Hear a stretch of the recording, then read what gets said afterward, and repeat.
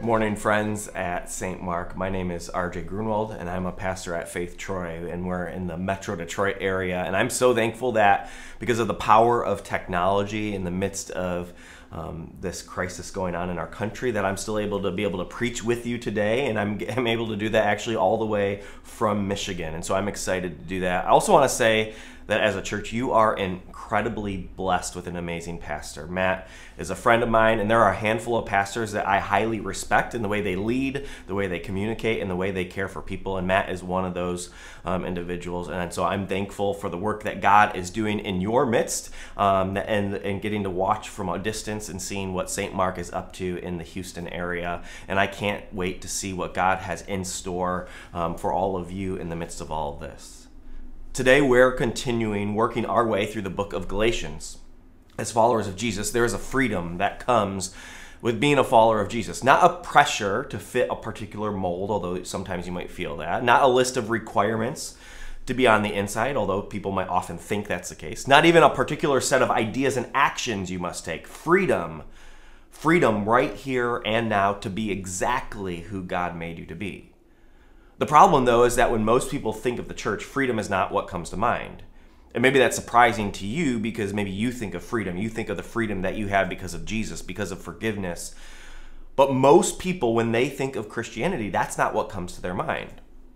I asked a number of people to share with me in only 6 words what their experience of Christianity was, to give a 6-word story.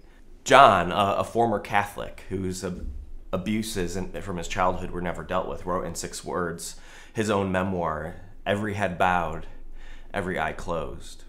Taylor remembered the preaching she heard every week: die to self, fail, try harder. Another said, "We don't want the real you." Nothing like freedom. In an article in The Atlantic, a student from Northwestern University was interviewed about her own experience within Christianity, and she said the connection between Jesus and a person's life was not clear. In other words, the Jesus she heard about had little to do with what she or her friends actually needed. And she's not alone. Good news. Freedom is not what comes to mind when many people think of the church. It doesn't come to mind for some because they've never heard anything good in the church. For others, it doesn't come to mind because what they heard is based primarily by what they see Christians post on Facebook. For others, they just don't really even know any Christians. Rod Rosenblatt, a former professor of theology, described the scenario by saying, for them, it feels better to have some earthly happiness as a pagan than be damned. And then it feels to be trying every day as a Christian to do something that is one continuous failure, and then be damned anyways. In other words, if religion is just going to rob you of your freedom, if it's just going to make you feel like a failure, if you're going to constantly be reminded that you're not good enough, you might as well at least have fun trying. The kind of faith, though, that Galatians described, what Galatians describes is, for us, is so different than what so many experience when they think about Christianity. Galatians describes a faith that is for struggling, doubting, and questioning people. Paul describes a faith that is not just for the well-behaved religious, but it's for the rebellious. It's a message that's not just for good and successful Christians, but it's for the failures, for the train wrecks. And so I want to jump into Galatians 2, and I want to look at some of this message. Paul writes this. He says, "For through the law I died to the law, so that I might live for God. And I have been crucified with Christ, and I no longer live, but Christ lives in me. The life I now live in the body, I live by faith in the Son of God, who loved me and gave himself for me. And I do not set aside the grace of God, for if righteousness could be gained through the law, Christ died for nothing." Says, I live by faith. And he says, let's not set aside the grace of God. Now, let me give a little bit of context to this passage, because just before this section that we just read, we actually get a glimpse of Paul and Peter's conversation, or more accurately, their conflict. Peter and Barnabas, you see, had bought into this idea that if you're not Jewish, faith in Jesus is not enough, that you also have to adopt some of the cultural laws of being Jewish. You have to become culturally Jewish. And so Paul doesn't like that. And so Peter and Barnabas are saying, all right, well, you guys want to follow Jesus? I'm glad you believe in the gospel, the message, the good news. But now let me tell you some of these other things that you need to do, some procedures that need to take place if you want to be a part of our club. And Paul's like, that's not the gospel. That's not good news. In fact, if you are a non-Jewish man, that's really, really bad news. And now this could be encouraging or discouraging for you as you think about this going on in the early church. Because about 15 to 20 years into the early church, they're already debating about what it means to be a follower of Jesus and what freedom actually looks like. It could be discouraging because even they, that in that short a time in, are already fighting about it. Or maybe it could be encouraging because when you look at the conflict that happens even within the Christian church today, maybe it's good to know we're at least in good company. And so Paul here provides a corrective to some of the leaders in the early Christian church, and he establishes some very clear terms to help them understand what does it mean to be free? What does it mean to believe in the good news? And so he talks about the law. He says, through the law I died. And he's saying that the law, which is the commands, it's the do's and don'ts of the scripture. It's the parts of the scripture that confront us with our own sin. He says that doesn't give us life. It shows us the problem. It will point to what needs to be changed. It'll point to what needs to be corrected. It'll point to the problems in our world and the problems inside of us. But he says the law kills. He says the law killed me. It didn't give me life. But the grace of God, on the other hand, that's what gives life. The grace of God, he says, that's what I can't set aside. That's what makes the difference. He said, I didn't do it for myself. It wasn't my performance. It was a gift. It was a righteousness that wasn't gained from doing what I was told. It was a righteousness that came from the fact that Jesus did what was needed, that he did everything and simply handed it over to me. I love how the Passion Translation says verse 20, it says, my old identity has been co-crucified with the Messiah, and I no longer live, for the nails of his cross crucified me with him. And so Paul's writing, there's this identity that we can find based on our own pursuits of righteousness, or there's an identity that we can find from a righteousness that doesn't come from ourselves. See, everybody's pursuing righteousness, and maybe you don't want to describe it that way, but that's what happens. Righteousness is being in a right relationship.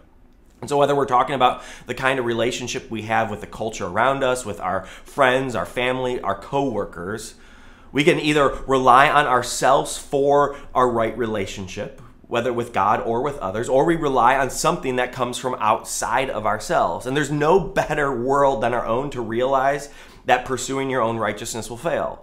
Like think about it. Right now, even the right thing often feels like the wrong thing. If you're trying to pursue your own righteousness, you inevitably will fail at it.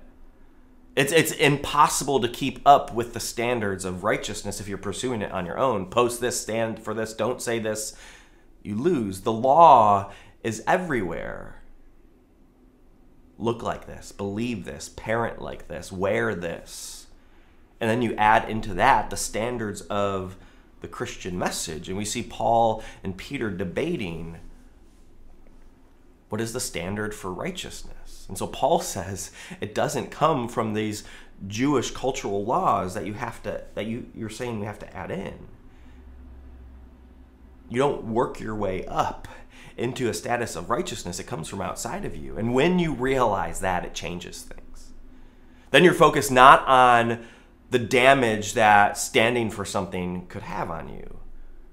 Because then you say what is right and do what is right, confident because you already know who Jesus says you are in the midst of however people might respond.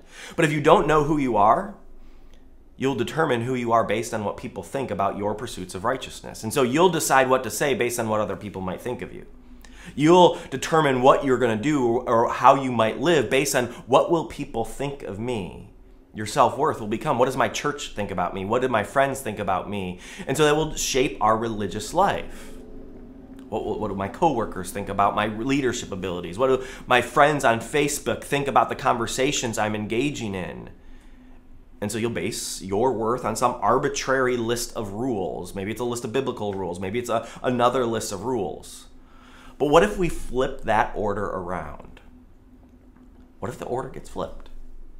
If you know who you are, because your old identity was crucified with Jesus, if the version of you that is based on your own performance was crucified with Jesus, that means your worth isn't tied up in what someone else will say. It's based on Christ.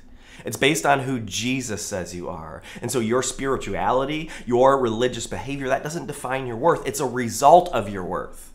Your pursuit in using your gifts in the workplace doesn't determine your value. It's a result of your value. Your speaking out against injustice, your courage to have difficult conversations is not for the sake of your worth. It's because of your worth. It's because of who Jesus says you are.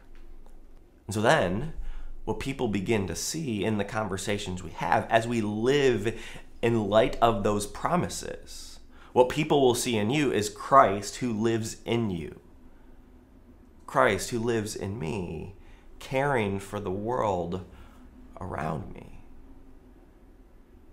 It has less to do with saying and doing all the right things and more to do with what it looks like for Christ to love other people.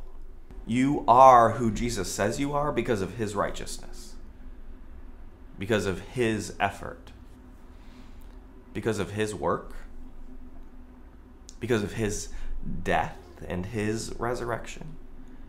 It has nothing to do with your goodness, your badness. You are free to be who he made you to be. You are free to love and to serve, to use your gifts, not for the sake of making yourself into something, but because he's already made you something. Your freedom was purchased with his blood. Russell Brand, the celebrity, comedian, and actor most known for sex, drugs, and rock and roll, in his book about recovery from addiction, he wrote some incredible words that he believed described what is at the root of freedom. And he said, "I've heard beautiful tales of forgiveness, and its eminence into the spiritual life is often testified to. I've heard of mothers forgiving their son's murder, befriending the killer, learning to understand and love the person who has cost them so dearly, knowing that there is no freedom without forgiveness. In the prayer of St. Francis, he says, it's by forgiving that we are forgiven. And this means, I suppose, there is a direct connection between the clemency we express in the world that we experience. The old school staple in the Lord's Prayer says, forgive us our trespasses as we forgive those who trespass against us. Freedom has a clause. It's forgiveness. Freedom comes from forgiveness. Freedom received, forgiveness received, and forgiveness given unleashes freedom. Imagine what our world would look like if people lived like they were set free. Imagine the freedom of forgiveness unleashed in our culture.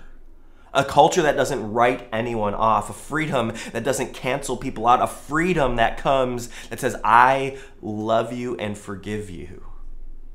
This is why Paul, as soon as he finishes this, he jumps in with harshness because the people he's writing to stop believing in this kind of freedom. Paul, in the beginning of chapter 3, he says, you foolish Galatians, who has bewitched you? And so he sets this stage with Peter and Barnabas trying to tie people back to something outside the gospel and adding burdens instead of freedom. And then he just lays it straight and says, you've been crucified with Christ. Your old identity that was burdened with guilt and shame and fear, that one's gone. And you have a new identity raised to life with Christ. You're not defined by guilt. You're not defined by the shame you experienced. You're not owned by the things you fear. Your identity is in Christ. You are who Jesus says you are. So why do you go back to the very thing we're fighting against? Why do you choose to define your identity by your good works and your behaviors and your own righteousness? Why do you try to define yourself by what you do? Why do you define yourself by anything other than what Jesus declares you to be? Because Jesus' words have power. When Jesus says something, it becomes true. And so when Jesus says you are, you become who he says you are. And so let me ask this question. Who does Jesus say you are? You will have thousands of lies try to define for you who you are. The accusations you will hear every single day will be deafening. It's why it can be so frustrating for Paul that after hearing the good news, they still choose something that doesn't offer any hope. They're lies that will tell you you will never be good enough. Lies that tell you it all rests on you. Lies that tell you you're alone. Lies that will tell you you aren't free. And guilt will reinforce those lies with a burden you can't bear. Shame will repeat those lies to you until you can't hear anything else. Fear will make you afraid of who you might become. But what if those lies died with Jesus? What if those lies stayed buried in the ground? Do you know how much the Scripture speaks to who Jesus says you are? And I would encourage you not to just listen to those truths as abstract intellectual ideas, but listen for the voice of God to draw you into a specific truth of who Jesus says you are. Truths like you're forgiven, you're God's child, you're free. You are a bringer of joy. You are a truth teller. You are alive. You are not alone. You're strong. You are a new creation. You're covered in the blood of Jesus. You are adopted into God's family. You are holy. You are his friend. You are a city on a hill. You are beloved. You are free from fear. You are a freedom bringer. You are fearfully and wonderfully made. You are God's very good idea. You are outrageously loved. See, Jesus loves the person you are, not the person you wish you would be.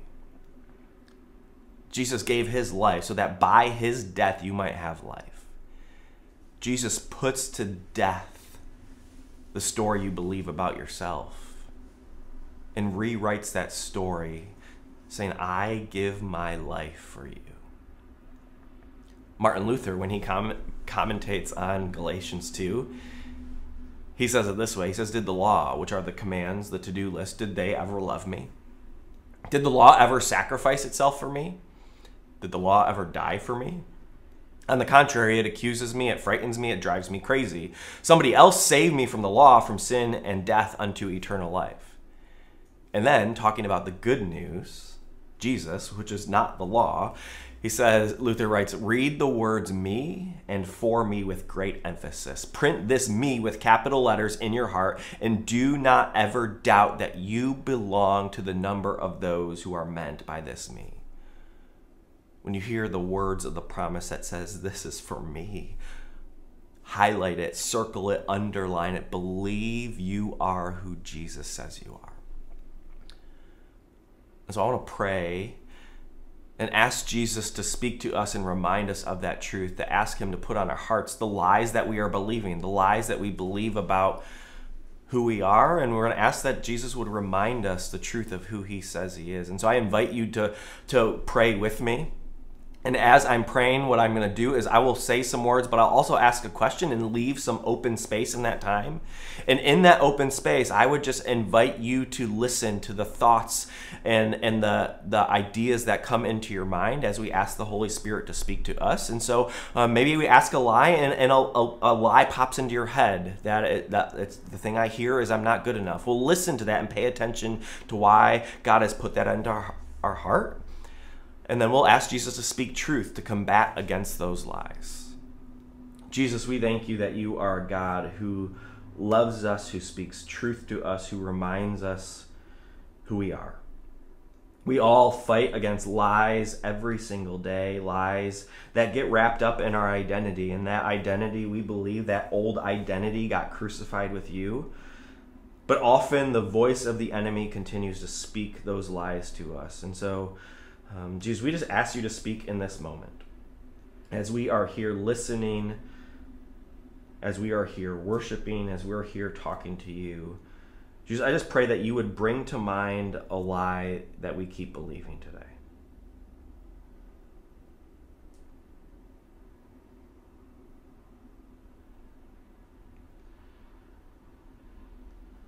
And Jesus, as a lie comes to our mind, Can you bring to mind maybe a moment from this past week, maybe even a moment from this past year where we believed that lie to be true?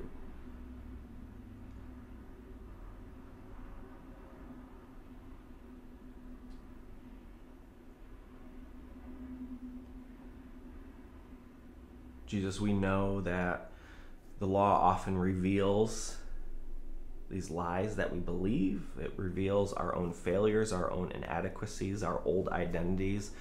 But Jesus, we also know that you don't leave us in those places, that you speak truth, that you speak truth about who we are. And Jesus, I just ask in this moment, would you remind us who we are?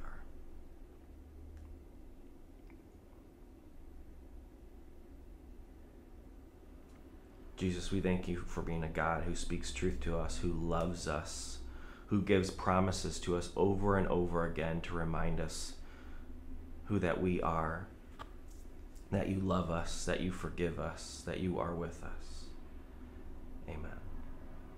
Now, as we wrap up our time, we're actually going to we're going to share with you a song from our Faith Troy worship team. They've written some music as we have been talking about identity and hearing God speak these truths to us over this past season. So we're going to share a song that they have written to help you be reminded of the truth that Jesus says you are loved, that you are forgiven, that you are his. And in the midst of those battles against the lies, that Jesus continues to speak those things to us over and over again. I am so grateful to be able to share with you this weekend.